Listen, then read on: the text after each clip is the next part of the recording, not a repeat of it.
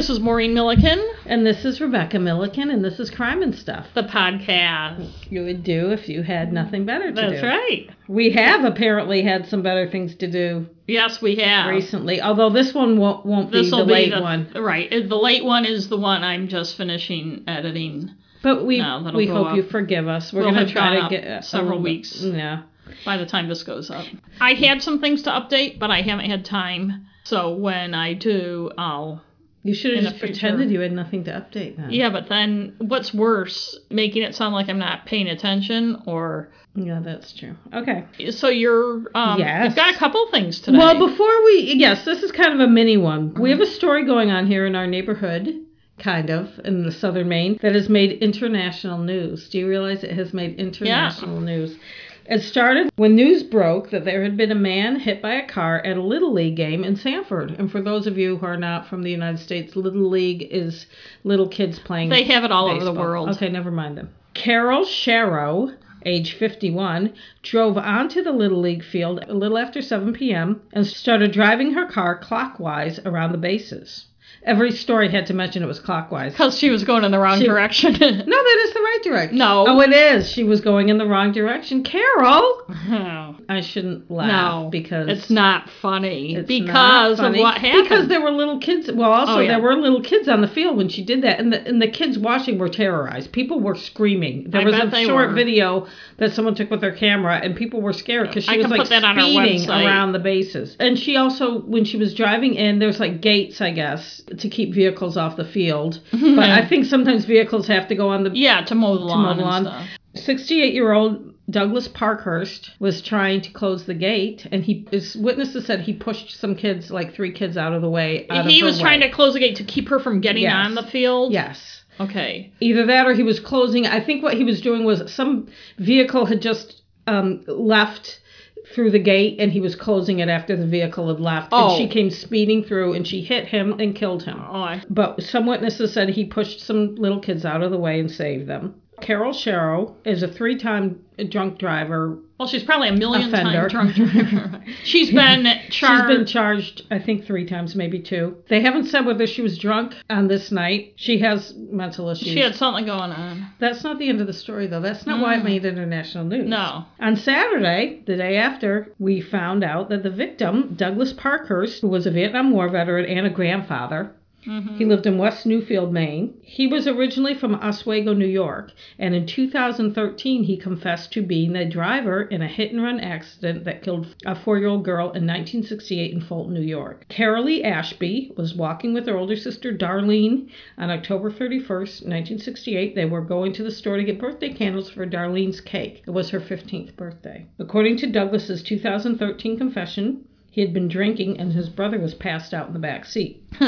Parker said in his confession, "I know in my heart, and I am 99.9% sure I hit that little girl with my 1962 tan Buick Special. I am oh so sorry. I can't change anything, but I hope this apology will be accepted and I beg for forgiveness." It's like he actually could change something. He could have come forward sooner. Yes. Douglas Parkhurst was compelled to go into the police station and confess after Fulton police reopened the case when they got a tip as a result of a Facebook post by a retired police investigator. After 2 interviews with police, he went in and signed a 4-page confession. He was never charged with her death, and he was aware at the time of his confession that the statute of limitations had run out. And I'm assuming the statute of limitations for hit and run or leaving the scene of his accident. Even manslaughter of some kind. We have no idea what none of the stories. Yeah, but manslaughter is a we murder. Don't know. Yeah, we don't know because none of the stories I read actually said what the charges would have been. Or if there was a charge like something higher than hit and run, like hit and run resulting in a death, which some states have. It would be nice if they friggin' told us. Yeah. The weird thing was he was a suspect and was questioned about the damage to his car. He told police he had hit a guardrail. For whatever reason, back in 1968, the case wasn't pursued. In 1974, police got a tip that a drunk guy at a party said he had hit Carolee and gotten away with it, and that man was Doug Parkhurst. The case was reopened in 2000, but not much had happened, and then it closed again or something, or it went cold. And then the Facebook post by the retired police investigator, whose name was Russ Johnson, he posted a comment on the Fulton Community Facebook page. A woman responded. It didn't say who the tipster was, but it makes me wonder if it's his angry sister-in-law. Yeah, because some of the articles I read had his older brother Larry, who hadn't spoken to him in 20 years. And he's not the brother who was in the car. Lenny was the brother in the accident. And the other thing is that I thought was an interesting coincidence is earlier that year in 1968, Douglas Parker's brother Jack was killed. His older brother Jack was killed. His oldest brother, I guess, was killed in a car crash by hitting a guardrail. Mm-hmm. It was bad enough that his face was unrecognizable, and they identified him by his hands. Both the Parkers family and the Ashby family had lived in that area of New York for generations. After he confessed, Doug Parkhurst moved to Maine. The Ashby family, especially Darlene, the older sister, who was her birthday, and that must have fucking sucked for the rest of her life, see it as a fitting end to his life. They say he never apologized. There was a phone call after the confession, after he came out, and he spoke to Darlene's son, and he didn't say he was sorry. He just said, "I'm not sure I did it." People keep... I was too drunk. And one thing I have to take issue with is in the articles they keep calling it ironic, and it's not ironic. It's coincidental. It's a bizarre coincidence because Douglas Parkhurst and Carol Sherrow, I hate her name, Carol Sherrow, were unknown to each other, according to all reports. They're just actors in this bizarre story. Darlene Ashby McCain at least feels some resolution, and although she said her mother, who died last year, never getting an apology, would be happy to know in his last moments that Parker saved some kids, Darlene doesn't think she will ever forgive him for making her family go through hell for 40 years.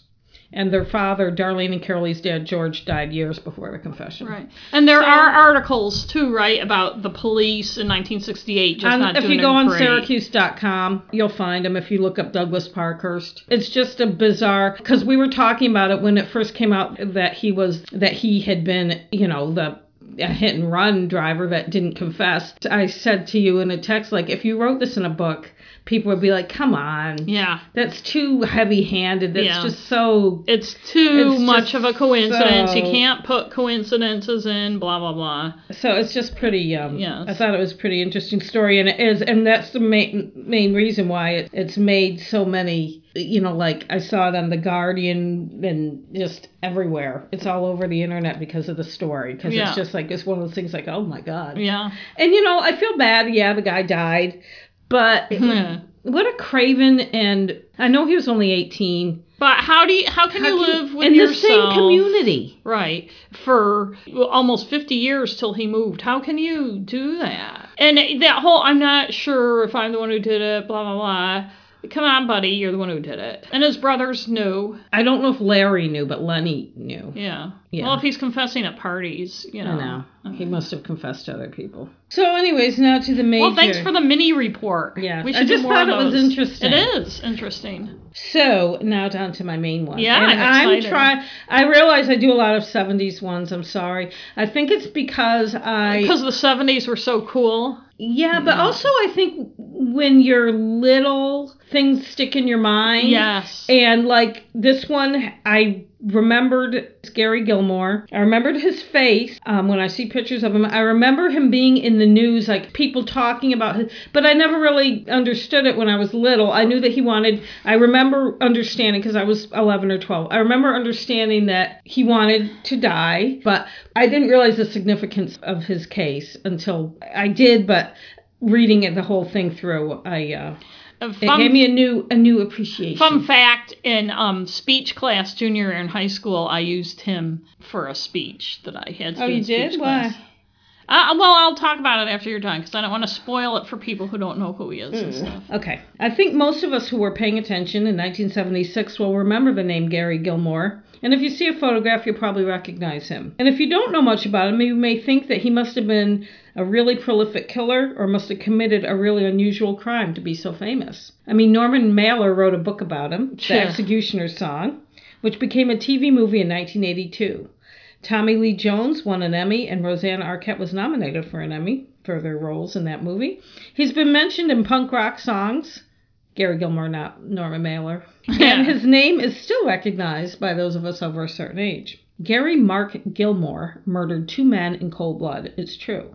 But his crimes were rather run-of-the-mill when it comes to a lot of criminals that we usually discuss on this podcast. It was the sentence for his crimes that brought him notoriety and made him a household name for a time. He was on the front page of newspapers and front covers of magazines for months, not just in America, but all over the world.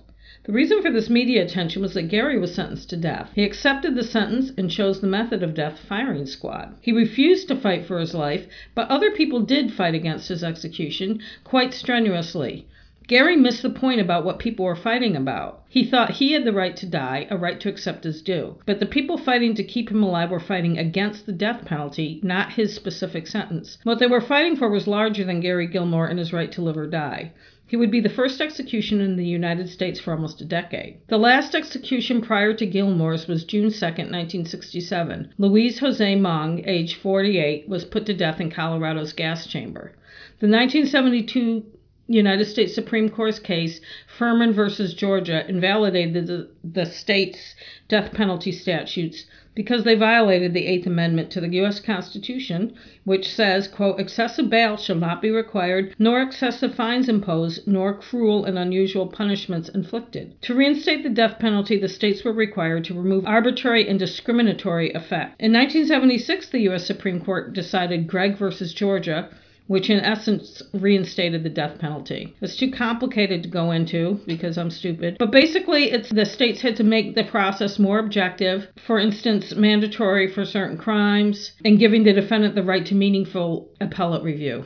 Yeah. Which is why now people have long appeal processes. Right. They also noted that the public seemed to favor the death penalty and didn't think it was unconstitutional.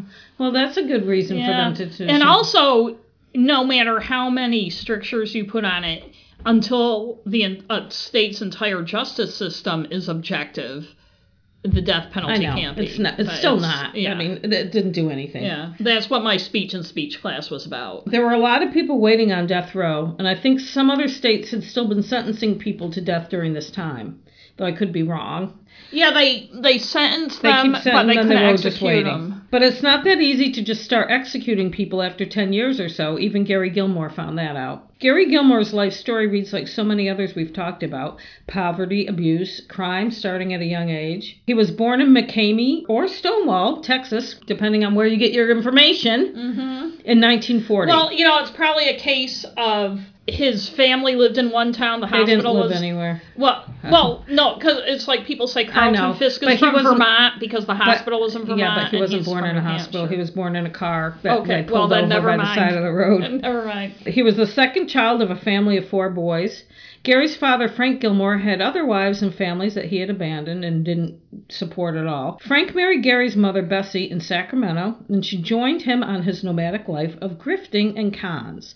She didn't participate in the crimes, just went on the road with him. Bessie was a Mormon from Provo, Utah, an outcast from the Church of Latter-day Saints. Their first son was Frank Jr. When Gary was born, Frank Sr. named him Fay Robert Kaufman. Fay was Frank Sr.'s mother's name.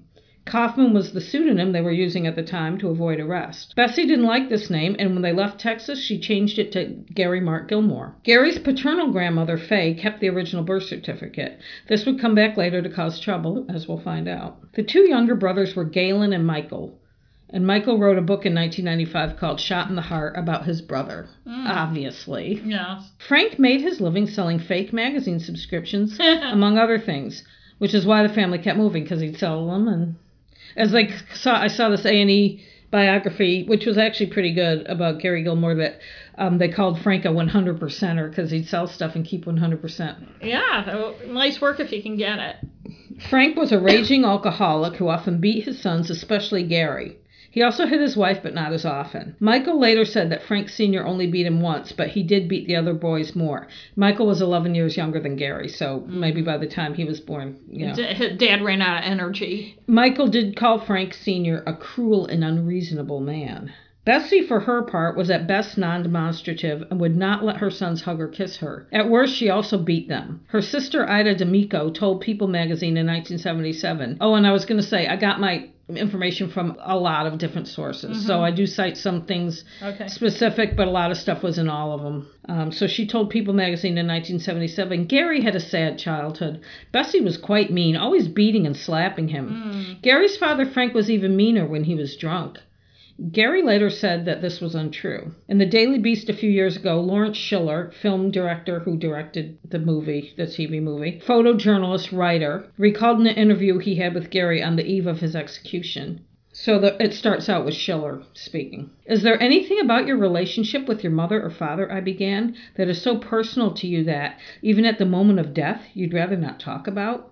God damn it, Gilmore replied. I'm getting pissed off at that kind of question. Man, my mother's a hell of a woman. She did the very goddamn best she could. We always had something to eat. We always had someone to tuck us in. You really love her, man, don't you? I said. God damn it, yes, Gilmore said, his voice rising. I don't want to hear any fucking bullshit that she was mean to me. She never hit me. Schiller wrote that he continued to try to bring up Bessie to Gary. Why, I don't know, because he obviously didn't want to talk about it. And why blame the mother? Always the mother's fault. Yeah, it's always the mother's fault. Finally, Gary said, you go down that road one more time, I'll uninvite you to my execution. Bessie was superstitious, crazy, or both. She believed that when she was a girl, she had conjured up a demonic spirit while playing on a Ouija board, and that this spirit had attached itself to her family. When one of her sisters was killed and another paralyzed in an accident, she was sure the spirit was to blame. When she married Frank, she found out his mother, Faye, was a medium. One night she was at Faye's with 3 of her sons. Gary was a young boy still. Michael had not yet been born. Faye was going to have a seance to contact a spirit who had died while still under suspicion for murder. Bessie wanted nothing to do with it and stayed in another room. Later she found Faye depleted, frightened, and weak. She helped her to bed. Later that night, Bessie woke up feeling like someone was touching her. When she turned over, she was looking into the face of a leering creature, and it wasn't Frank. Sorry. That's funny. She jumped out of bed and saw Faye, who was an invalid, staggering toward her, yelling at her to get out, saying, "It knows who you are." Bessie ran to gather the boys. In Gary's room, she saw the creature leaning over him, looking into his eyes. She took her sons and quickly left. Faye died shortly afterward. Gary started to have nightmares that haunted him the rest of his life, that he was being beheaded or that something was after him. Bessie said she saw the creature again in their home shortly before Gary started getting into trouble. Gary kept having the nightmares and saying something was in the room with him.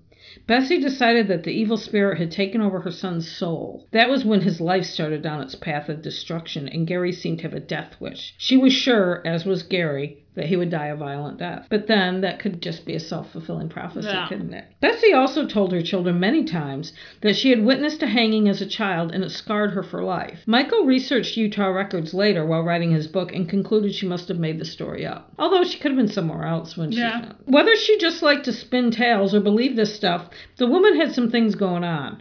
And while it's convenient to believe your son is possessed instead of the fact that you were a shitty parent and he had a shitty upbringing with no love or attention, it doesn't make the evil possession true. And you might want to think that, but why don't you try, being a loving parent? Although I don't know if her and her husband were capable of that. I don't know. Frank and Bessie moved often around the western part of the United States with their sons. Frank often called Bessie crazy and made fun of her religion, referring to Brigham Young as Brigham Young. Brigham Young. I got it. Brigham Young, like, because they always married young women. And Bessie called Frank, a Catholic, a cat licker, and threatened to kill him. I don't know how true that is, but I laughed because I read it in Wikipedia. In 1948, the family landed in Portland, Oregon. Frank actually started a legitimate business, a publication called the Building Code Digest, and was on the road selling it a lot. He made an okay living, but he was gone often, which was probably better for the boys. When Gary was 11, the family moved to Salt Lake City. In 1951, Michael was born. And he spells it Michael, Michael. That's the way they spelled it. Gary started hanging around with other criminally minded kids, and the family only stayed there a year before going back to Portland. And he soon made friends with all the criminal kids in Portland. He played hooky and drank. He liked to tempt fate by standing on a train trestle and staring down the train and then jumping off at the last minute. He liked the attention he got from his stunts and his bad behavior. He got good grades in school and tested with an IQ of over 130. And he had artistic talent, but he dropped out of high school in the 9th grade. According to the A&E biography I watched, he hitchhiked to Texas at age 14 with his parents' approval because they thought he should sow his wild oats. Yeah, so this was in about 1954. It was, he was born in 1940, so mid-50s. So hitchhiking wasn't unusual. He ran an illegal card game and used his profits on women, booze, and drugs. But he tired of that in a few weeks, and he went back to Oregon. When he returned, he started up a car theft ring and got arrested several times. His father got him remanded to his custody a few times, but he ended up finally being sent to the McLaren Reform School for Boys in 1955 in Woodburn, Oregon for car theft for 15 months. His parents bailed him out whenever they could, but they could only do that so many times before it stopped working. According to Michael, the Reform School had harsh punishments, one of which was to put the boys in a cage in a room with broken windows in the middle of winter. Gary spent most of his time in the Reform School in maximum security because of his violent behavior. Gary later looked back on this part of his life and decided he was in jail because he wasn't committed enough to being a good thief. And he also realized that this was the time he stopped caring about anything. In 1958, Gary was arrested for statutory rape. The girl he raped became pregnant. Although his parents got him off on that charge, he was sent to Oregon State Prison in Salem on an old car theft charge. While he was in prison, his victim gave birth. Gary's parents told him the baby had died, which was not true. He never found out the truth. So he has a kid out there. Maybe it's Gordon, my ex-husband. He's the same age, 1958. While in prison, the issue of his birth certificate came up. The only birth certificate they could find had Gary's false name, Faye Robert Kaufman. Gary's parents didn't feel like explaining anything to the prison officials, so Gary became convinced that he was not his father's biological son, and that's why Frank Sr. hated him so much. His bad behavior added time to his sentence, but he got out briefly in 1961. He was serving time again for armed robbery and assault in 1962, when he was told his father had died of lung cancer. Frank Sr. had been diagnosed the previous year. Gary Gilmore became distraught and broke the light bulb in his cell and tried to use it to slit his wrists. A lot of things I read make a big deal about how, despite his father's abuse, he was devastated by his death. I think that's really simplifying the parent-child relationship. His father was an asshole, but probably had some things about him that people liked, or he wouldn't have gotten away with being a con man. Kids always want their parents' love no matter how bad they've been treated. Familial relationships are complicated, so it's silly to speculate why Gary was so devastated. Yeah. That happens to a lot of people. You have a bad relationship with someone and they die, and I think you'd feel like you're never going to be able to fix whatever was wrong now. That's true. And also, he just had outbursts all the time anyway. Because of his outburst, he was put in solitary confinement and was not allowed to attend the funeral. In 1964, he was sentenced 15 years as a habitual offender in the Oregon State Prison. It was a harsh sentence and one that he carried a lot of resentment about. He was violent, suicidal, and destructive. He didn't care about anything. He hated prison. The lights were always on. It was noisy. It was driving him batty. I used to be a mentor, and it was the juvenile prison, but they never turned the lights off. I know. Never. It seems like it would just make people who are already have mental health problems worse. Yeah. He once told his cousin Brenda in a letter that the only affordable emotion you have in prison is anger. In his many hours in segregation, or solitary, or whatever you want to call it, he drew, wrote poetry, and cultivated his artsy side. He had dental issues that bothered him and made him assault prison dentists on more than one occasion. He had dentures that never fit and hurt him constantly. And he complained a lot about it. And they had the warden on the A&E thing. They were interviewing him, and he kind of poo-pooed it, but, it's just one of those things. If your mouth hurts all the time, yeah. And he involved other prisoners in his dental crusade. They all attempted suicide at the same time to protest. Some of them got really hurt, and they said Gary only got a scratch, but whatever. The prison officials got tired of him stirring up trouble. In 1970, he was put into the mental ward of the prison. Gary obviously had issues, whether from his upbringing or underlying mental illness or both. In prison, he was diagnosed with antisocial personality disorder and psychotic decompensation. He was given antipsychotic drugs in prison, which back then had especially bad side effects, and he did not like taking them. I think they gave him shots. He was given Prolixin, which makes a person drowsy, lethargic, apathetic, and drooly and shuffle. I have an idea that the drugs they gave him were more for behavior control than for any mental issues, though I don't dispute that he had mental issues. I've known people who have been in mental hospitals and the same thing happened to them. People are drugged up to keep them docile. Right. Bessie begged them to take him off the drugs, and her friend was interviewed says that they couldn't stand to see Gary shuffling and drooling. Although he had impulse control issues and anger issues, I think this was a convenient diagnosis just to enable the prison officials to keep him drugged up and easier to handle. During this time in 1971, his younger brother Galen died. I'm not sure of the details because they were totally different stories. I read that he was stabbed in the stomach and the family had no money for medical costs. But then A&E said that he died during surgery. So maybe both. I don't know. This time, Gary was allowed out to attend the funeral. Although he was not well behaved in prison and was prone to violent outbursts, he was granted a conditional release in 1972 based on his artistic talent. He had worked in the art shop at prison and won a bunch of contests. He was to live weekdays in a halfway house and attend community college to study art. He never even registered for classes and was back in prison for armed robbery within a month after holding up a gas station. In 1973, he was sentenced to 9 years in Oregon State Prison. He became more violent and hard to handle. The prison decided to put him back on Prolixin, which supports my theory that they were just doing it to keep him from being violent. He asked for an alternative because he did not want to go back on it. And they gave him one. In 1975, Gary Gilmore was transferred to a maximum security federal prison in Marion, Illinois, a place that was better at dealing with hard-to-handle prisoners. He had been corresponding with his cousin Brenda Nicol. Her name was Wagstaff. She had remarried by 1997 when that biography was made, and I don't know if that's still her name, but she was the daughter of his Aunt Ida, his mom Bessie's sister. They lived in Provo, Utah. Brenda was a few years younger than Gary and had fond memories of him. His letters to her were thoughtful and heartfelt, and she thought that he had just had a lot of bad breaks and bad parents. She thought that with love and support, he could make something out of his life. She petitioned to get him released to her custody. He would live with her parents, Gary's Aunt Ida and Uncle Vern D'Amico in Provo, Utah, and work in Vern's shoe repair shop. According to Lawrence Schiller, Brenda told Gary, "If you fuck up, I'll be the first to turn you in." In April 1976, Gary arrived in Provo with one gym bag full of stuff to his name. Gary only lasted a couple weeks at Vern's shoe shop. Then he got a job at an insulation factory. He was making $3.50 an hour, which wasn't bad at the time. This was 1976 in Provo. I don't know what the standard of living there was, but it was a beautiful place, though. But he spent it on drugs and booze and was bad with money. During this time, he met Nicole Baker Barrett, who was 19, the mother of 2 children, Sonny Marie, 4, and Jeremy, 2. And she had been married 3 times, the first time at age 14. Dave. Gary, who was 35 at the time, fell hard for Nicole and she for him. It was after he started dating Nicole that the living situation at his aunt and uncle's house became unbearable for Aunt Ida. She started to get migraines. She later said, "Gary got mean when he drank, and it wasn't pleasant to be around him. That's why we had to ask him to leave." Brenda thought the relationship with Nicole would not end well. She likened Gary to a sailor who had been at sea too long, and Nicole was the siren. She could see Gary headed for the rocks. He would just steal stuff, too. Like, if he wanted something and he didn't have money, he'd just take, like, he stole beer all the time. He would just steal stuff. Just like walk in and take it and walk out? Yeah. Gary moved into Nicole's $115 per month apartment in Spanish Fork, which is about 8 or 9 miles away from Provo. He continued to drink heavily.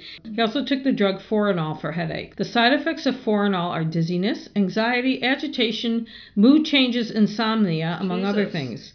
Couple this with heavy drinking and other drugs. Add in his behavioral and mental issues, and you have a recipe for something really bad. Oh, and the other side effect, which probably did not help his mood, was sexual dysfunction. I'm sure when you have a young, hot girlfriend and are a bit jealous, this does not help matters at all. An aunt of Nicole's told People magazine back in 1977 that Nicole Baker was a strong young woman.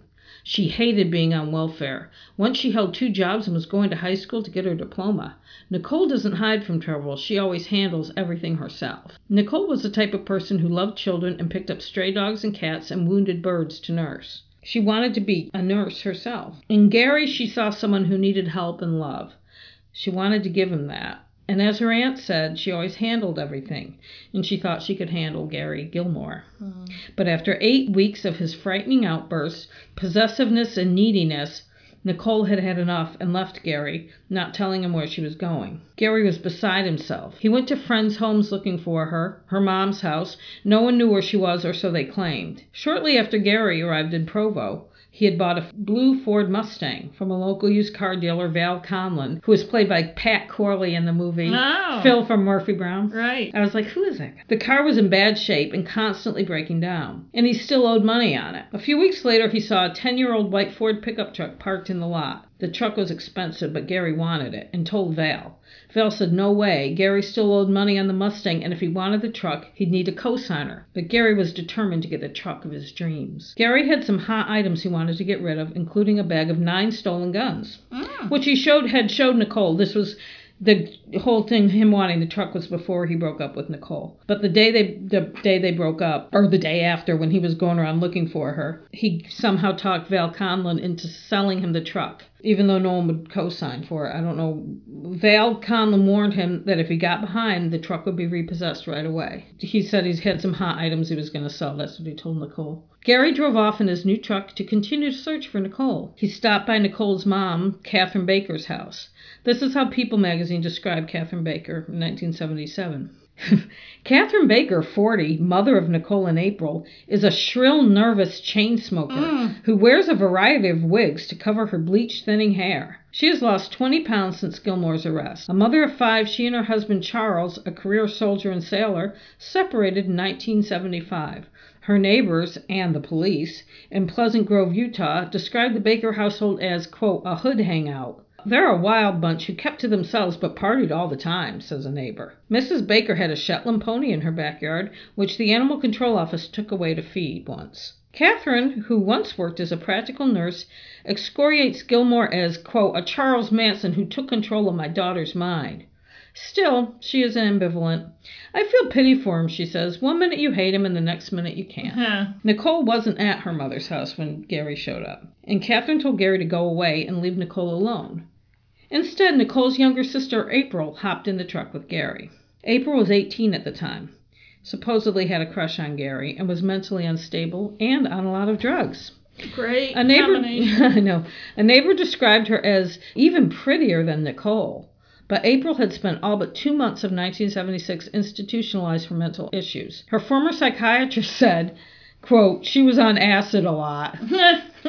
April had gotten out of the mental hospital in May and had started taking drugs again. Now, she did have mental issues. I can see she's probably taking drugs to self-medicate, or maybe her mental issues were caused by a lot of drug taking. Who knows? About a month prior, Catherine, though a former nurse, as People magazine said, was convinced April was possessed by Satan and had a Mormon bishop perform exorcism rites. The family were lapsed Mormons. There's a lot of this possession stuff going on with these people. I know. Well, maybe part of it is their religion. I don't know. But they drank, smoke, and did drugs, so they weren't religious Mormons. But the church did perform the exorcism. They did its duty. When Gary pulled up the night before his arrest, April was eager to take a ride in his new truck. She told him she wanted to stay out all night. Gary was hurt and angry about what he saw as Nicole's desertion, as he later told her in letters from prison. He probably felt like he could hurt Nicole by making her jealous. About 10:30 that night, Gary stopped at a Sinclair gas station, which are the ones that had little dinosaurs. Yeah, I remember. I used to like those. There's still one. It was down near Pine Point Beach, but they moved it up to...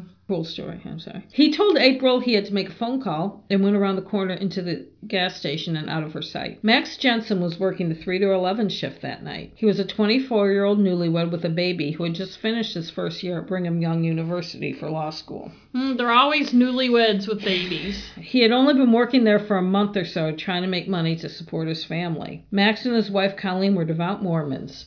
Max Jensen had spent 2 years on a mission in Brazil. Their dream, according to Colleen, was for Max to be a lawyer and they would have, quote, 10 acres with horses and cows. But it was not to be. Gary approached Max Jensen at gunpoint and told him to empty his pockets. Max did as he was told. Gary told Max to go into the bathroom and lie down on the floor with his arms underneath his body, which Max did. And I think it's face down. It didn't specify, but knowing that type of person, Gary, I doubt he would look someone in the face and shoot him. I know. Gilmore put the gun to Max's his head and said, "This one is for me." Then he fired again and said, "This one is for Nicole." Obviously, this account had come from Gary himself. Right. If it's true, it doesn't really make sense because Max had nothing to do with it. He was just a victim of his own sucky luck, but I guess Gary just felt the need to take it out. I think he was trying to show Nicole, this is what I'm doing because of you, because you left me. Yeah. Gary left quickly, not even picking up the cash that Max had left on the counter. He took April to see the movie One Flew Over the Cuckoo's Nest, but they only stayed a short while. I wonder what she thought of the movie, or she saw any of it, since she had been institutionalized so much. He went over to his cousin Brenda's house. Brenda thought Gary was acting agitated and weird. She had a feeling something was going on. He left with April and went and rented a room at the Holiday Inn. It's not clear what went on in the room, but a relative of April's told People magazine that Gary, quote, smacked April around. And I'm thinking she was maybe a surrogate for her sister. So God only knows what happened. Since he had sexual dysfunction, maybe he didn't try to rape her, but he dropped her off the next morning and she was withdrawn and shaken. She ended up going back to the Timpanogos Community Mental Health Center 4 days later. Later that day, July 20th, Gary was having trouble with his new truck. There was a gas station about 3 blocks from his Uncle Vern's house with a service garage run by Norman Fulmer. He told Gary the truck would take about 20 minutes to fix, so Gary went for a walk. He walked towards the D'Amico's house. As he approached, he noticed the Center City Motel next door to his aunt and uncle's house. Ben Bushnell was 25 and managed the Center City Motel. He lived there with his wife and baby son. His wife was pregnant with their second child, due after the first of the year. Like the Jensens, the Bushnells were Mormons. The D'Amicos knew the Bushnells on a casual say-hi basis. On this day, Gary, who did not know Ben, although a story in The Guardian said that Ben had told him to keep the noise down once in a motel room, but I don't think that's true. He entered the motel lobby as Ben was returning from the store. Ben asked Gary what he wanted. Gary demanded the cash box, and when Ben gave it to him, Gary shot Ben in the head. Ben's wife, Debbie, heard popping noises in the motel office, and her immediate thought was that they were balloons. She thought some kids were in the office, but when she opened the door to look, she saw Gary running away. Her husband was on the floor dying of the gunshot. They had been married for 3 years. Gary rushed back to the garage to pick up his truck. On the way, he stuffed the cash in his pocket, about $125, and put the cash box under a bush. About a block past that, he grabbed his gun by the muzzle and went to hide it in some shrubbery. Something made the gun fire, a branch catching on the trigger most likely, and the bullet went through his hand between his thumb and palm. He wrapped something around his hand. I couldn't find out what, but it was probably a handkerchief or bandana. Still, even bandaged, he managed to leave a blood trail back to the garage. When he picked up his truck, Norman Fulmer noticed the crude bandage job. He had a police scanner going, so he knew about the robbery murder at the nearby motel. He wrote down Gilmore's license number and called the police as soon as Gary drove away. Uncle Vern and Aunt Ida heard the commotion, paramedics and a SWAT team, and came out to see what was going on. Vern somehow found out Gary was involved. He was upset but not surprised, given Gary's escalating bad behavior. Ida called Brenda to let her know what was going on. Ida told her daughter that Gary had just killed, quote, that nice man next door, Benny Bushnell. A few minutes later, Gary called Brenda, telling her he had been shot and needed painkillers and help. She told him she needed his address and she'd be there. He gave it to her and she hung up and called police. Good for Brenda. In the meantime, well, she did say, if you fuck up, I'll be the first. Yeah, that's right. In the meantime, Gary was anxious that Brenda wasn't coming. He left the house where he'd holed up. It was a friend's house or something. They weren't clear. Everything I saw wasn't clear, but it was some friend of his that lived nearby. So he left that house and drove to Catherine Baker's house, Nicole's mom. Right. Somehow, Gary had driven right through the police roadblock. But the police figured it out and caught up with him. He gave himself up without a fight and asked them to be careful about his wounded hand. They made him lay on the ground to cuff him. Nicole was in her mother's house and came out and saw Gary. She overheard some of the cops talking about the 2 murders, and she wondered if leaving him had somehow spurred the violence. She had to be restrained from running to him. She cried, "I just want to look into his eyes, that crazy man, that crazy man." She later said Gary reminded her of a beaten dog that keeps coming back to get petted. The next day when Brenda visited Gary in jail, he asked her why she turned him in.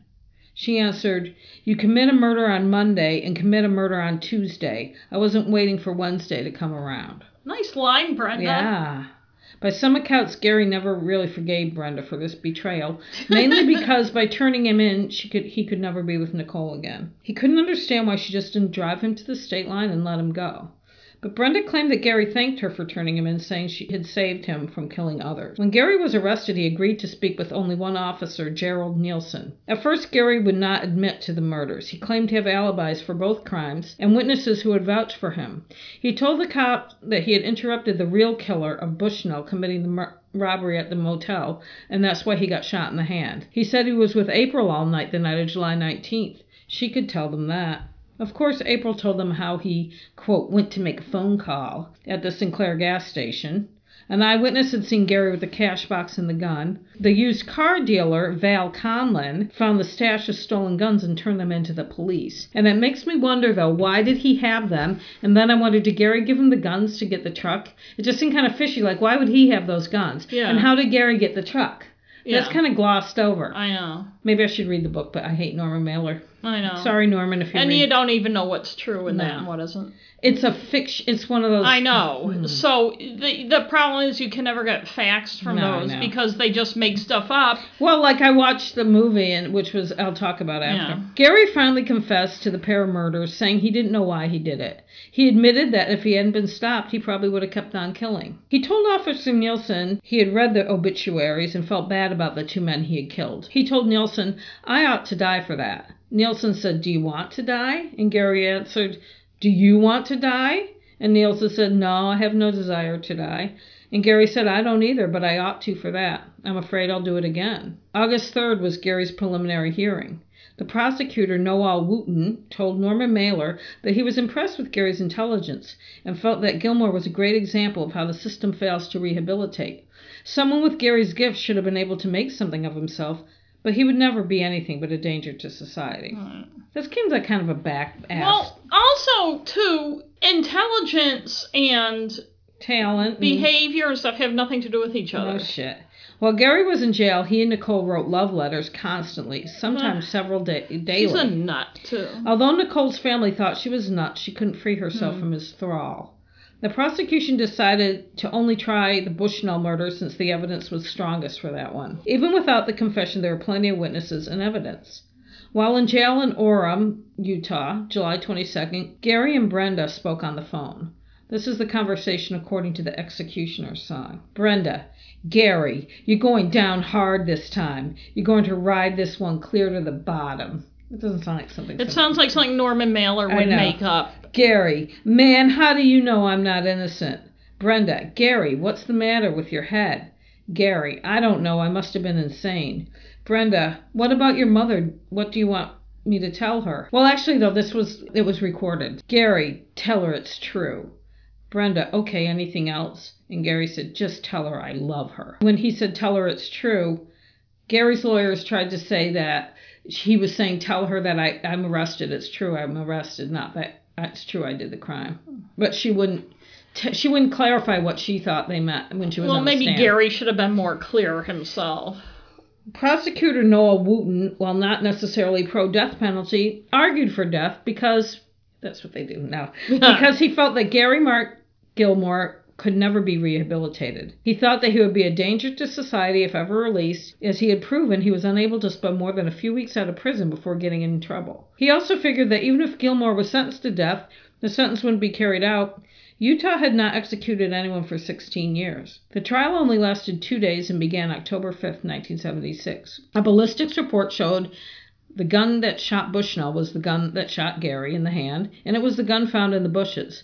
There was a trail of blood from the motel to the bush. A witness identified Gary as being at the Center City Motel at the time of the shooting. The two court-appointed defense lawyers, Craig Snyder and Mike Esplin, rested without calling any witnesses or putting on a defense at all. Gary asked the judge if he could please take the stand. He figured he might as well tell his story, and he thought he could plead insanity. He said he had disassociated during the crime. He felt he couldn't control the outcome. The defense lawyers argued that they had consulted 4 psychiatrists, all who agreed Gary was aware of his actions and knew that they were wrong. The defense attorney said that? Yes. They said that while Gilmore had antisocial personality disorder, which was most likely exacerbated by the forenol and excessive drinking. He was not legally insane at the time of the murder. After hearing that, Gary withdrew his request. He resigned himself to his fate. His letters to Nicole admitted how much pain he was in without her, and he probably would have continued his killing spree had he not been caught. In his closing, Prosecutor Wooten stressed to the jury the manner of the killing, that Gary had held the gun right to Benjamin Bushnell's head and shot him. There was no ambiguity about his intentions. Mike Esplin's closing argued for leniency,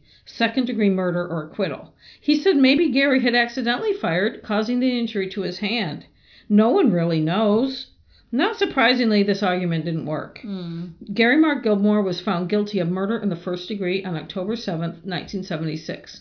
The jury deliberated for an hour and 20 minutes. After lunch that day, the sentencing phase, called the mitigation hearing, took place. Defense attorneys did not want to ask family members to testify on Gary's behalf, since they were the ones who had turned him in. At the end of the hearing, Gary spoke to the jury himself. He didn't show any remorse. He stood in front of the jury and said, "I'm finally glad to see the jury is looking at me." The sentence came back as death. Gary's choices were hanging or firing squad. He chose the firing squad because he felt that a hanging could be botched. But if the rope breaks, are you still allowed to go free? I know, yes. Do they still have that?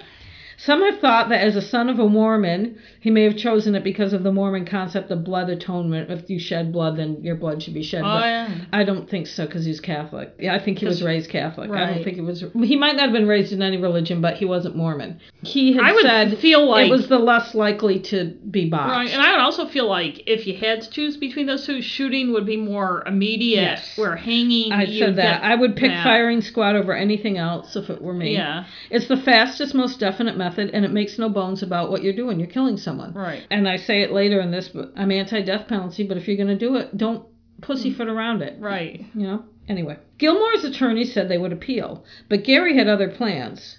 He fired Esplin and Snyder and hired Dennis Boas, a lawyer from California. Gary had made clear that he wanted to go through with his execution. He did not want to appeal. Gary Gilmore told District Judge J. Robert Bullock, "You sentenced me to die. Unless it's a joke or something, I want to go ahead and do it. It's my decision." Boas was an attorney from California who had written on a whim to Gilmore to show his support for Gary's determination to go through with his sentence. But the relationship soured when Gary decided Boas just wanted to write about his experience with Gary and that he talked too much to the media.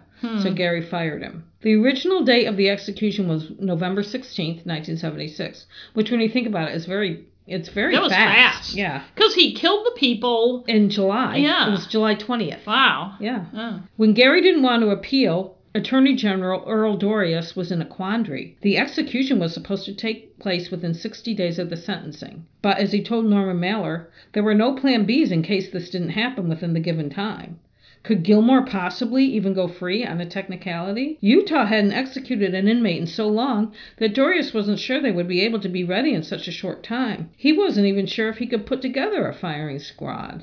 I'm like, really? How hard is it? I know the bureaucratic wheels move slowly, but you couldn't put together a firing squad in 60 days? Well, I assume you have to find the right people to do it, and there's probably rules about it. I mean, I'm not pro-capital punishment. No, I'm just saying it just seemed weird. But a few days before the scheduled execution, Gilmore appeared in front of the Utah Supreme Court. He told them he did not want to spend his life in prison, and especially not on death row. He said, and I saw the film of this on the A&E. The A&E has a lot of video archives, and they have a lot of him on video. I think is good to see compared to, I'm going to talk about it later. Gary said, they always want to get in on the act. I don't think they have ever really done anything effective in their lives. I would like them all, including that group of reverends and rabbis from Salt Lake City, to butt out. This is my life, and this is my death. It's been sanctioned by the courts, and I accept that. Gary had dreamed about death his whole life. He decided that he must owe a debt from a past life, and his manner of death could be a lesson to others.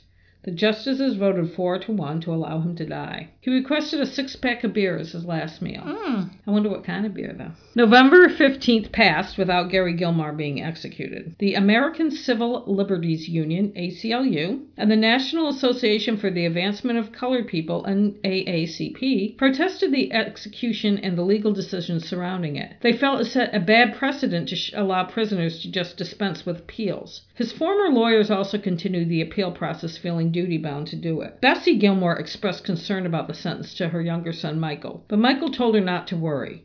They haven't executed anyone in this country for 10 years, and they're not going to start with Gary. The ACLU and the NAACP were concerned with the current prison population and the future prisoners' rights to appeals and stuff like that. As I said earlier, it wasn't just about his specific case, it was about all current and future cases. Right, and just so people who don't know who he is know this, the NAACP was involved, but Gary Gilmore was white. Yes, he was white. At the time of his sentence, there were over 350 people on death row in the United States, including 4 women. The anti-capital punishment groups were convinced that the first execution would cause the domino effect.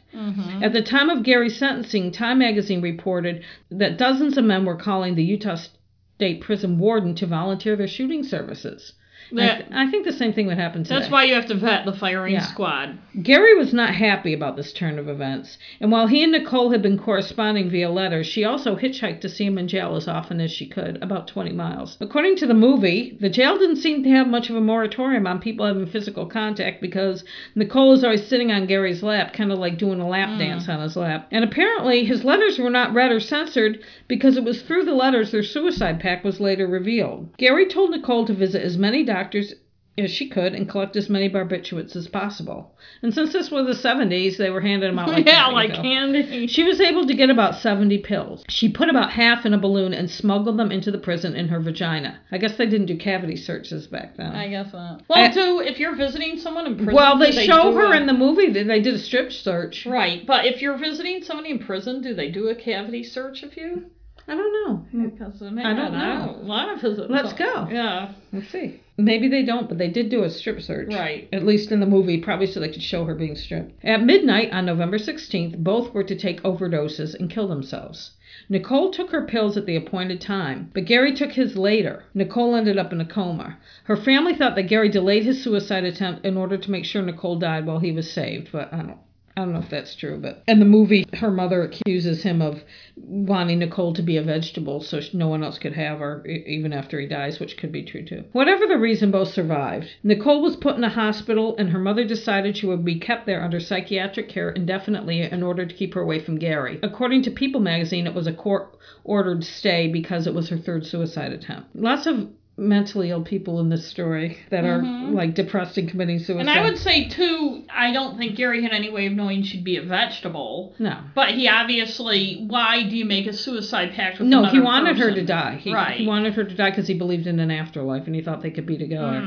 Or he didn't want anyone to have her when he was dead. That's true too, but Or he was just a controlling psychopath. Yes, he was too. Gary sent yellow roses for days, but the hospital kept them away from Nicole, saying they needed to divert her attention away from him. It's nice that you can send roses from prison. I know! He had a lot of... You'll see. They never had contact again. Gary was back in prison within days, if not sooner, from the hospital, obviously. However, his suicide attempt ended up delaying the progress of his execution. Ha ha, Gary. So he started a hunger strike because he couldn't see Nicole. In its November 22nd, 1976 issue, Time magazine described what Gary Gilmore's execution would be like. If Gilmore is shot, 5 volunteer marksmen will do the job.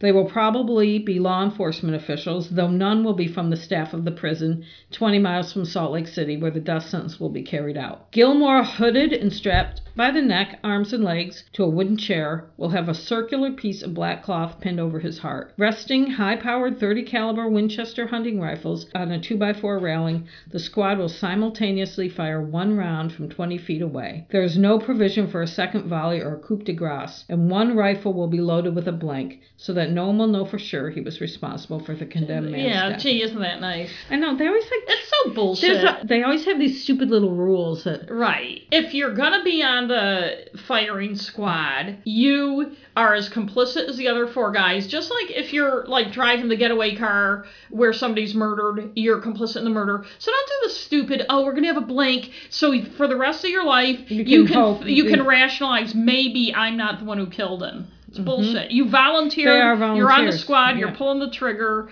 Put 5 fucking bullets in the rifles. Well, his brother claims that he saw 5 bullet holes in the chair. So I don't know. Maybe they tell maybe they didn't put. Maybe they just tell the public they put a blank, so the public will feel better that the guys on the firing squad aren't killers too, which they are. Around this time, Gary had authorized Uncle Vern to sell the rights to his story. At this point, and Eli Wallach played Uncle Vern, by the way. At this point, he had been in the news for months, and his story was famous world over. Vern sold the rights to the story to Lawrence Schiller for $52,000, which was to be distributed among Gary's relatives, and that was like all like the rights to the TV, to the book, to blah, blah, blah. Lawrence Schiller was, they keep calling him an entrepreneur, but he had been a photojournalist for life and stuff. He was, I don't know. And in the movie, he's always wearing a friggin' parka over his suit, but then every photograph I saw of him, he's wearing that, so maybe he thought Utah was cold. Because by this time it was winter. It was November, December. Vern says on the A&E special that he didn't know anything about negotiating that kind of thing and what it was worth. He didn't know if it was a good amount of money or not. And supposedly it was distributed among some of Gary's family, but supposedly some of the victims got compensation. I think that if I were in the victims' families, I would have sued Lawrence Schiller for some compensation. Yes, I would. On the movie and stuff. And Norman Mailer. Yeah. Gary had an attorney, Ron Stanger, argue on his behalf to the Utah Board of Pardons that he wanted his sentence executed. They agreed, and his execution was set for December 6th, 2 days after his 36th birthday. But he was again thwarted, this time by his mother, Bessie. Stanford law professor Anthony G. Amsterdam, I wonder if he's like Gilmore, I was going to say that sounds like a fake name, filed a petition with Supreme Court Justice Byron White, who was the judge that handled emergency appeals in Utah. Amsterdam was filing for Bessie on her son's behalf. She argued that because of his hunger strike, he was unable to decide for himself what was right for him. Amsterdam was a crusader against capital punishment. He had been crusading as it for 10 years, like during the moratorium. And I've no doubt he used her to do the filing. People magazine, from a few weeks later, she says, "What does he," meaning Gary, "have to do with me?" But despite her obvious reluctance, Amsterdam successfully argued the stay, which Justice White had turned over to the full court. They voted 5-4 to grant the stay until Utah state authorities could provide more information. Gary wrote an open letter to his mother, which was published in newspapers, asking his mother to please stay out of it and let him die. 10 days later, the stay was overturned. Gary ended his hunger strike, but then he found out he would have to wait another month for his execution, and he tried to kill himself again on December 16th. Michael went to Utah to visit his older brother and try to convince him to fight for his life. But after talking with Gary, he accepted the fact that it was Gary's decision to make. Gary quoted Nietzsche to him, saying, "A time comes when a man should rise to meet the occasion." During their last meeting, Gary kissed Michael and said, "See you in the darkness." Right. And then they made this into some homoerotic thing in the movie, which it's not. Bessie didn't visit her son, but she was living in Oregon still and crippled by arthritis at the time. Gary's execution was scheduled for January 17th, 1977 at 8 a.m. It was supposed to be at dawn, but the judge said no. He wanted it at 8 a.m., and I couldn't find out why. The only mention I saw of it was in The Guardian, and it was like some anti-capital punishment thing about how stupid America is, and they said something about the 77-year-old judge didn't want it at dawn, but that's all they said. So I don't know, maybe he just didn't want to get up early. I don't know. I thought people that age got up wicked early. Even during the night before the execution, as Gary was having a party at the prison, the courts were arguing the legal questions of his execution. Did I say he was having a party? Yeah. Well, yes. I don't know if this was common, but in the death penalty cases I've done research on, I haven't seen this. Then again, why not give him a party? He's going to die. Gary was allowed to have a bunch of visitors for a party the night before his execution in the visiting room. His aunt and uncle, Vern and Ida, Brenda, his lawyer, Ron Stanger, prison guards were there too. Vern snuck in some nip bottles of whiskey for him. Stanger said the prison had given Gary a bunch of drugs, and he wasn't sure what they were. They were pills, but they made him very happy. I think they probably did give him stuff because they probably wanted to be... They didn't want any trouble. Right. They don't have to drag, like Jimmy Cagney in that movie, drag him down the hall, screaming and crying and wetting his pants. They ate pizza and played music. Johnny Cash, Gary's favorite singer, called and sang a song over the phone to him. Wow. Gary made an audio tape for Nicole in which he asks her to kill herself again. See, I don't think this is standard pre-execution stuff. Lawrence Schiller said that the 24 hours before he was executed, they let him talk on the phone to anybody he wanted. They let him... See, I don't think usually they let people do that. I don't know, it's weird. The next morning, it was time for his life to end. I've read several accounts of the execution by people who were there, including Lawrence Schiller, and also the interviews with Ron Stanger and Uncle Vern, they were all there and they all talked about it on the documentary on A&E, the A&E biography. It's on YouTube. And a couple of them say serial killer Gary Gilmore. It's like he's not a fucking... he only killed 2 people. A federal judge ordered a stay of execution about 1 a.m, and some papers reported that. Gary's mother, Bessie, read one of these accounts. But then when she turned on the news later that morning, she saw that her son had died. At 7:35 a.m. on January 15th, the 10th Circuit Court lifted the stay of execution, and the execution was to go as planned. Reportedly, Gary laughed and smiled when they told him it was going to happen. The execution chamber was set up in an abandoned cannery building behind the Utah State Prison in Draper. Attending were Uncle Vern, I guess Aunt Ida couldn't make it, Lawrence Schiller and Ron Stanger, also Bob Moody, who was another attorney, and a bunch of prison officials. About 20 attendants in all. An old mahogany and leather office chair stood on a platform. Behind it were mattresses and sandbags. Opposite was a black sailcloth blind with small openings for the guns. Bright lights shone on the platform. Gary Mark Gilmore's arms and legs and neck were strapped to the chair with nylon straps. He had requested no hood and to be able to stand, but was told no way. This was one of his, final requests. Right. And the reason they don't want him standing is because they don't want the body... No.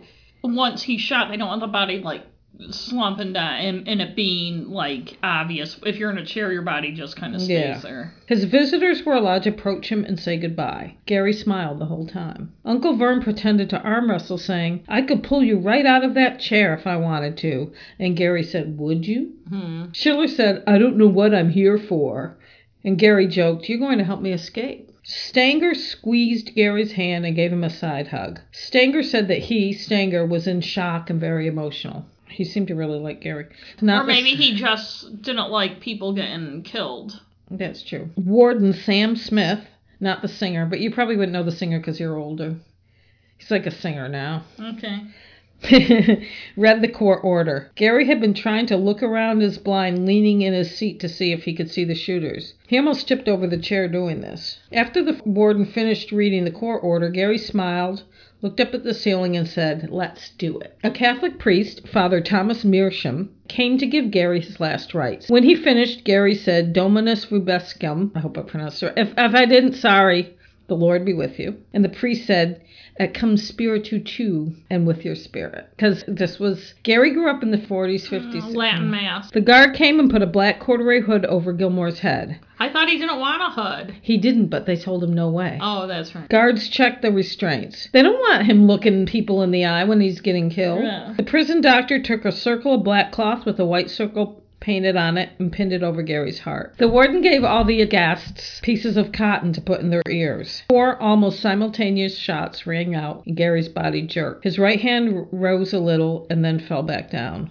The doctor came and checked Gary's heart with a stethoscope. He shook his head to indicate Gary was not yet dead. About 20 seconds later, Gary Gilmore expired. The warden and priest joined the doctor and loosened the neck strap to check that the bullets had gone through his back. A guard said it was time to leave. Afterward, Uncle Vern said Gary had died with dignity. Ron Stanger held back tears as he told of how Gary expressed remorse before he died. Gary Mark Gilmore's case was about more than him. After his executions started up again throughout the country, as the critics feared. There seemed to be more than ever, though hangings no longer occur, and people don't like the idea of a firing squad. As I said earlier, I think a firing squad is much more humane than the gas chamber, lethal injection, or the electric chair. It is what it is. You're killing someone. I'm against the death penalty, but why pretty it up? Why jump through all these hoops and make it seem like you aren't really killing someone when you really are? And also, when they're having all these issues with the drugs I know. I'd rather not have acid burning through my veins. As for people affected by his crimes, 10 years later, Debbie Bushnell was still traumatized. I read it 10 years later, but there isn't much in the news about them now, and it's because, they're private citizens, and it happened a long time ago. Her young husband had died with his head in her lap. It is a lonely nightmare, and there's no other way to describe it. I was widowed at 24, but I might as well have been 80. I really went through the ringer. Colleen Jensen Ostergaard, she remarried, became friends with her fellow widow. She said, "I didn't find my husband dead, and I'm grateful for that." Both were thankful they were spared the endless appeals that some victims' families have had to go through. Brenda Nickel has lived with a lot of guilt. since she was the one who orchestrated Gary's early release. Although he would have gotten out 2 years later. Yeah, he would have gotten anyway. out and he. Still, though, she told the LA Times, I really felt guilty about the men Gary had killed.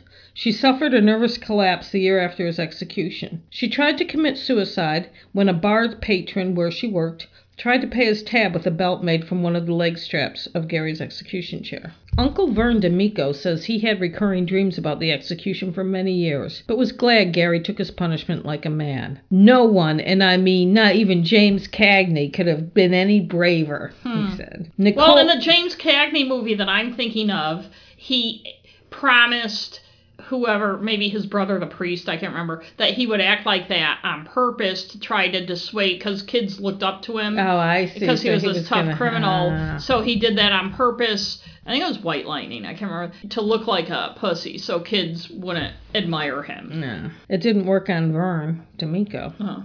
Nicole still thinks of Gary and what could have been. In a 1997 interview, she seems wistful, which was kind of annoying. Yeah.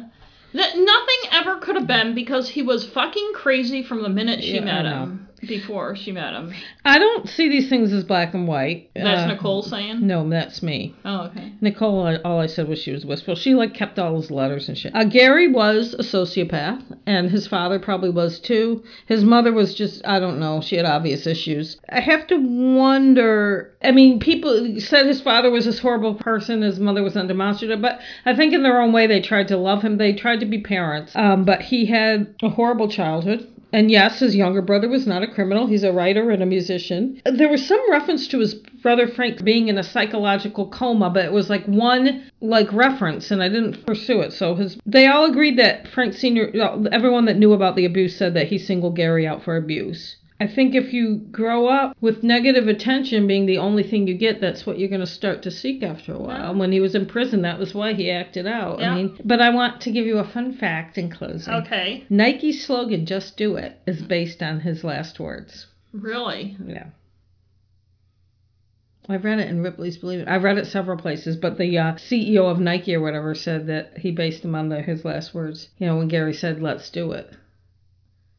Why do you have that blank look? It's not a blank look. I'm trying to process what you're telling me. First of all, I listened to that Business Wars thing and trying to remember if they said anything about it. But you're basing the slogan for your company on the last words of someone executed, killing two people. Apparently, yes. Maybe he just liked the sentiment. Let's do it. Don't wait around. I don't know. I'm sure Gary Gilmore wasn't the first person who ever said, let's do it. No, what I was going to say about the movie is... the Executioner's Song. The Executioner's Song with Tommy Lee Jones. I thought Tommy Lee Jones was a very bad choice to play Gary Gilmore. He's a good actor, but he has a very specific look. He's very Gary looking, kind of. And he's intense. He's intense. And Gary, even though, yes, he was a sociopath. Or a psychopath. Had his... angry, they're interchangeable kind of. He had his angry outbursts and stuff. He obviously had some appealing qualities because people did love him, and not just Nicole, his cousin Brenda, his Uncle Vern, who was not his blood relatives, seemed to be very fond of him for some reason. So I don't think he had all bad. I think that he was long past the time where I don't know how he would have ever been able to live a normal life by the time he was in his 30s, the life he had lived. Sounds like by the time he was a teenager. Yeah, even before then. Yeah. I mean, if they should have intervened when he was 8, maybe, because his upbringing was bad. Well, if they had stopped that evil spirit from attaching itself to him. Yeah. But I think that they had somebody more sensitive looking, because Gary Gilmore was not a bad looking guy. A lot of the pictures of him were after his hunger strike. Fairly good looking guy, especially when he was younger. Well, Tommy Lee Jones is good looking. Yeah, but in a different way. Yeah. And Tommy Lee Jones isn't the type of guy that you if you saw someone that looked like him being kind of intense, you'd be scared. But with somebody who's kind of smaller and not as intense looking, it's more, I don't know. It just seems like Tommy Lee Jones, just his own persona took over. And if you're watching it, it's not a factual thing. It was interesting, but I think if they wanted it to be more like what it really was like. I thought Rosanna Arquette was good though, because she's the same type of look as Nicole, kind of like wayfish and pretty and all that stuff. So, but that movie was, I don't know. I'm not a Norman Mailer fan. I am definitely not. I did see that movie years and years and years ago.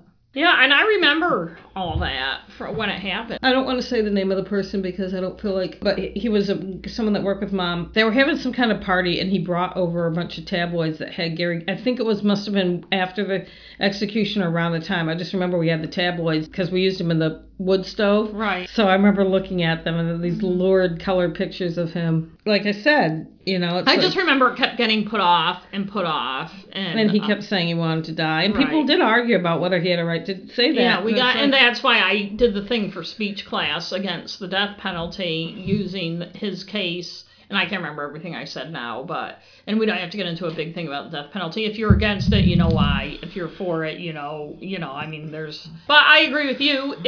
People should own it. The people who argue, it's not for revenge, blah, blah, blah. All the arguments for it always come back to revenge, retaliation, an eye for an eye, and all this. Say that. I'd be against it anyway, but until the justice system in our country is more equitable, and I'm not just talking about wrongful convictions. It's just arbitrary. It's how arbitrary who gets killed and where. We live in a state where no one's been put to death since, 1838 or something like that. But you go to Texas, and, you're just as likely to get killed anywhere. Right. It doesn't seem to matter. Whatever state you're in, you're just as likely to be a victim. So I don't think... Right. Criminals are like, ooh, is this a death penalty state or not? Right, but there are crimes people are getting put to death for, and then somebody commits a worse crime and they're not. It's totally arbitrary. It is arbitrary. We know how racist it is.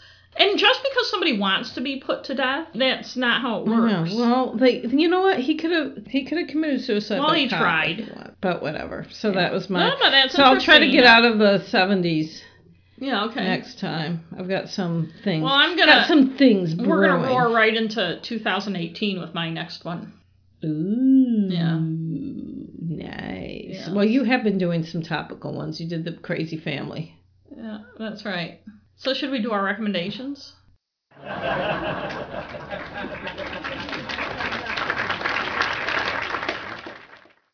So we're both doing the same thing today.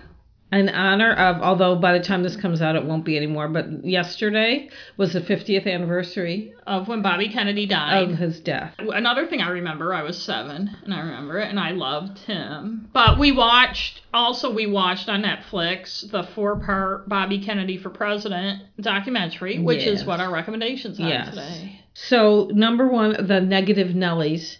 Bad reenactments. There weren't any. No. Were there any reenactments? No, there were no reenactments. No. So, thank God. I know. Good documentary does not need reenactments. No. And this didn't. So that was so we didn't take anything off that. So it's at a 10. Yeah, it's still at 10. Narrative cliches? No, really. None that I noticed. It would have been easy to have some with him. Oh, the doomed son of Camelot. Yes, it would have been. Blah. And there really wasn't. The only cliches came from stuff people said, but they can't control that. They were interviewing people. But they didn't tell it in a cliche way. And we'll talk more about the storytelling. But they didn't. You don't have to be melodramatic. No. What happened. Racial, gender, obtuseness, not at all, actually. In fact, the opposite. Yes. They talk to a lot of people, not just the normal and white guy friends of John his. Lewis a lot. And also people who had real issues with his early... Yes. With him that weren't fans of his. Yes, they did. Yes. So, no points out for that. Lack of good visuals. No way. It had great visuals galore. Lots and lots of archival footage. Yes. And great stuff like when he was talking on the phone with one of his people and Carrie. Like, do you want to say hi to Carrie? And his kids are climbing around. And photographs. Tons of photographs. I hadn't seen some I had seen. Yes. But I could add points. Yes. And one thing that struck me is like when you picture Bobby Kennedy's face, you picture certain photographs you see all the time. And they had so much stuff that it changed how you saw seeing him appearance. in motion and animated. Because I hadn't really seen much of that. Yeah. Missing pieces. I would say there were, I think because of the story they were telling, there can always be missing pieces when you're trying to cover, 15 or 20 years of American political history and you're trying to tell a certain story. But I think for the story they were telling, there weren't any. I'm not a historian, so I wouldn't know It seemed pretty thorough. Yeah. The only thing, people that might think something is missing is if you're more of a conspiracy theorist and think that stuff was left out. Well, frankly, and we can get to that, yeah. the last episode was about, and they actually had a lot more than most people. When you read, in most accounts, Sirhan Sirhan killed him. Yeah. I mean, they spent a whole hour, on the fact that maybe he didn't, so... Inaccuracy or anachronisms? Nope, no? None. I mean, it was a pretty good... It showed what the era was like. Thank God they did not have anyone... It wasn't one of those documentaries that I fucking hate where they have people from the era talking about shit, or people our age talking about shit. It's and people telling the same story over and over. They had people who had really good stories. People who were involved. Every talking head was someone who knew, who was from the era. John Lewis, Paul Schrade, the woman whose name I can't remember who was with Cesar Chavez. Yes. And the busboy. Yes. And so every talking head was somebody who was part of that and era. they even talked to some of the witnesses. Yes. So I say, no, storytelling was really, really good. It was really good. In fact, it gave you more than anything. I mean, if you're our age, you know what happened with JFK. You know what happened with Bobby Kennedy. I mean, I'm enough a fan of politics. I know how Johnson decided not to run for president, Eugene McCarthy, all that stuff. But the neat thing was it showed his evolution as a politician. Is some not so flattering stuff. Yeah, it did. Than what happened when his brother made him the Attorney General. Stuff and, but also how the assassination of his brother affected his... And it went into a lot of what was going on in politics, what was going on around him, too. It made it understandable. It made you understand why he made the choices he made. In fact, it gave really good context to it. Yes. And it started out, it reminded me in some ways the story arc of the Scorsese documentary about Dylan, No Direction Home, where it's not, hey, we're showing you this guy's whole life, but we're telling a particular story about how this guy evolved from this thing to this thing. And we're not telling you at the beginning that's what we're doing. No. You're smart, you'll figure it out. And they told it in such a way that you could. I thought it was awesome. It was great. Yeah. Freshness, I thought it was very fresh. Very fresh. For what a lot of documentaries have evolved into, and with the stupid talking head people that have nothing to do with anything, and reenactments, and showing the same photos over and over. So I was enthralled. One way it was fresh to me, I felt it told Bobby Kennedy's story in a way that you don't hear very often. And it didn't have... You watch a documentary like this, which was 4 episodes, and they were each more than an hour long, right? I think... But there was nothing I felt was filler or repetitive or fat. Like, you watch a lot of... The next one is repetition. Right, so. but I was going to... Okay, well, why don't we get to that? Yeah. There wasn't any. Yeah. But they... Because it kind of went in a chronological way. They'd show the same photo once in a while... But not over and over and over again. But it was in context, and also there were different people telling the same story because they had different points of view. So in that way, but it wasn't repetitive. But it wasn't the kind of thing where what I hate on a lot of documentaries like the 80s and stuff is where you get like comedians and people.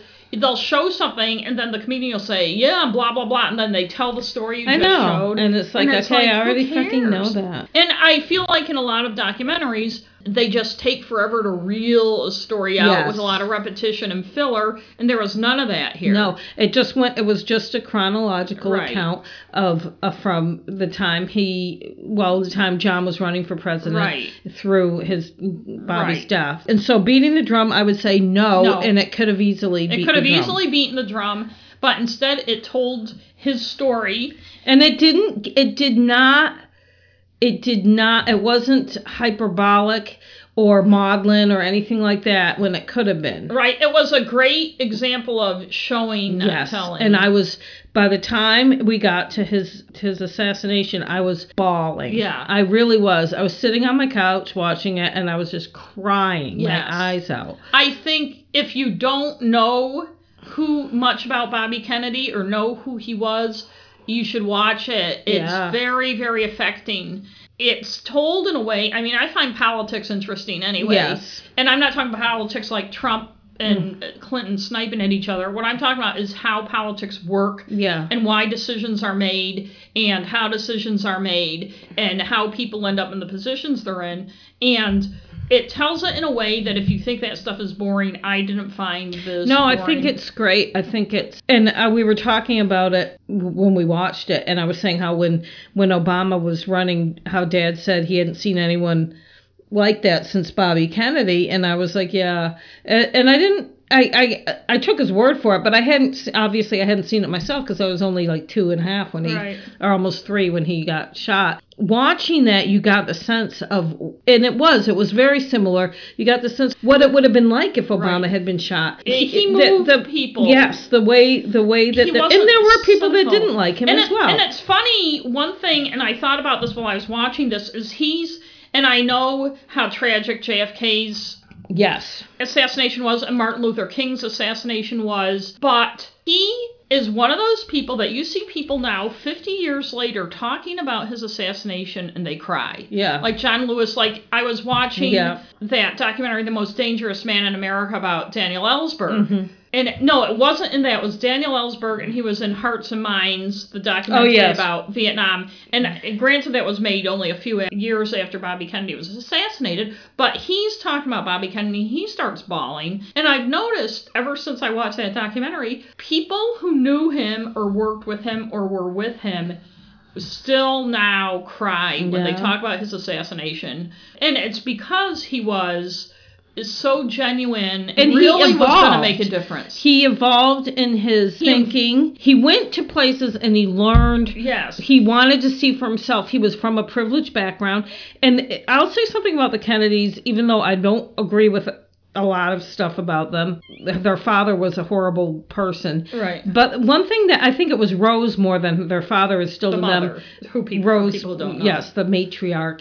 I think she instilled, because her father was mayor of Boston and stuff, and she came from privilege, about public service. Yes. And they all seem to have that public service. And you may have to be and you may have to be from New England or be our age to understand the Kennedys, not as much now as they used to be, but can be very polarizing. Yes. There are people who hate them. But they were then, people who love them. And I think as the generations have evolved, that they're not as polarizing as they used to be. But they do, and the women who don't get much use, like Eunice Kennedy starting the Special Olympics, Ethel Kennedy, Bobby's wife. She still was an activist. Yes. Yeah. And he was really, and it's not just, he died so it's easy to say this because it never had to come true. You can watch this documentary, you can see he wanted things in America to change. He did. And, he was a little off about civil rights in the early 60s. He sat down with civil rights leaders and listened to them when they told him how full of shit he was. And he got his brother to change. Yes, and it's largely, in a lot of ways, because of him that the Civil Rights Act that Lyndon Johnson got passed, it makes me think about when I was talking about how he evolved and what you just said about how he got JFK to change stuff. Another person who is similar to that is Eleanor Roosevelt, because she also evolved and got Franklin. She nagged him relentlessly to change stuff. She nagged because she's a woman. Well, Bobby didn't nag. He just convinced. But I can't even remember, even as a little kid, being not necessarily moved, but affected by photos. Like, there's a couple photos where JFK is standing there, like his arms crossed, his silhouette, some of them, listening to his little brother talk to him. Yes. When I was 7 when he was shot, and I don't remember if it was when he was shot or when he died, but I think it was when because he died about 24 hours later. Yes, he did. But I can remember our kitchen in Ohio, the 70s, yellow and we had a radio that was in this, it was like telephone nook thing. It's like those little windows in the wall. And that old radio of Mom's, and I can remember hearing it on the radio,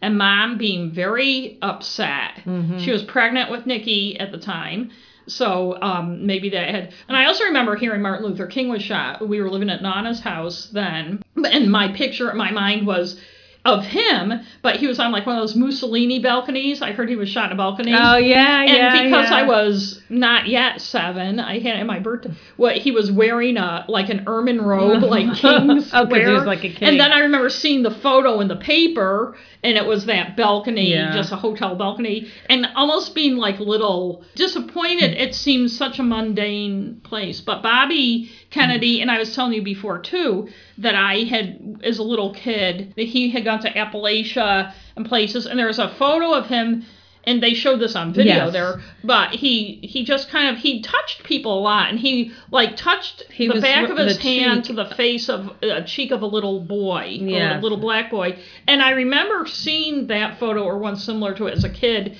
and you just feel this warmth to him. I mean, I always just loved him. Yes. But, so I guess we gave that a 10. We gave it a 10. I watched it again if I didn't think I could.